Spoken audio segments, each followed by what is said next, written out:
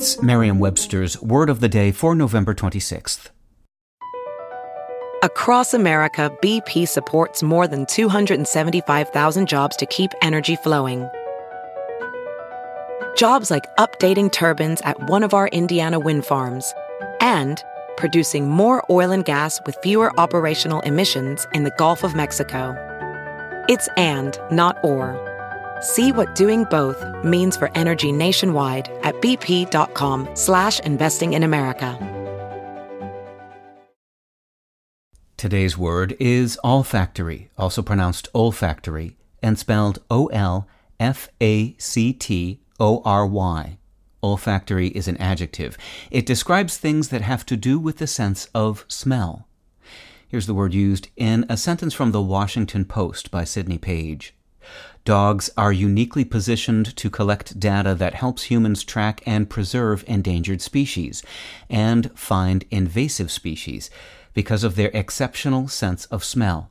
Dogs have millions more olfactory receptor cells than humans. No, the word olfactory is not a noun meaning a place that makes sense. For that, you want perfumery, which makes more sense. Olfactory is instead an adjective used to describe things related to one's sense of smell. That which lets you detect fruit with your snoot, a leak with your beak, Shiraz with your schnoz. Olfactory comes from the Latin word olfacere, meaning to smell, which in turn combines two verbs, olere, meaning to give off a smell, and facere, meaning to do. It often appears in scientific contexts, as in olfactory nerves, the nerves that pass from the nose to the brain and contain the receptors that make smelling possible, but it is occasionally used in less technical writing and speech.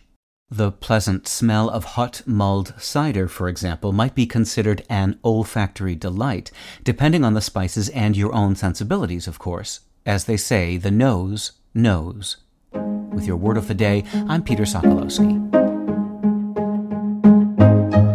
Visit Merriam-Webster.com today for definitions, wordplay, and trending word lookups.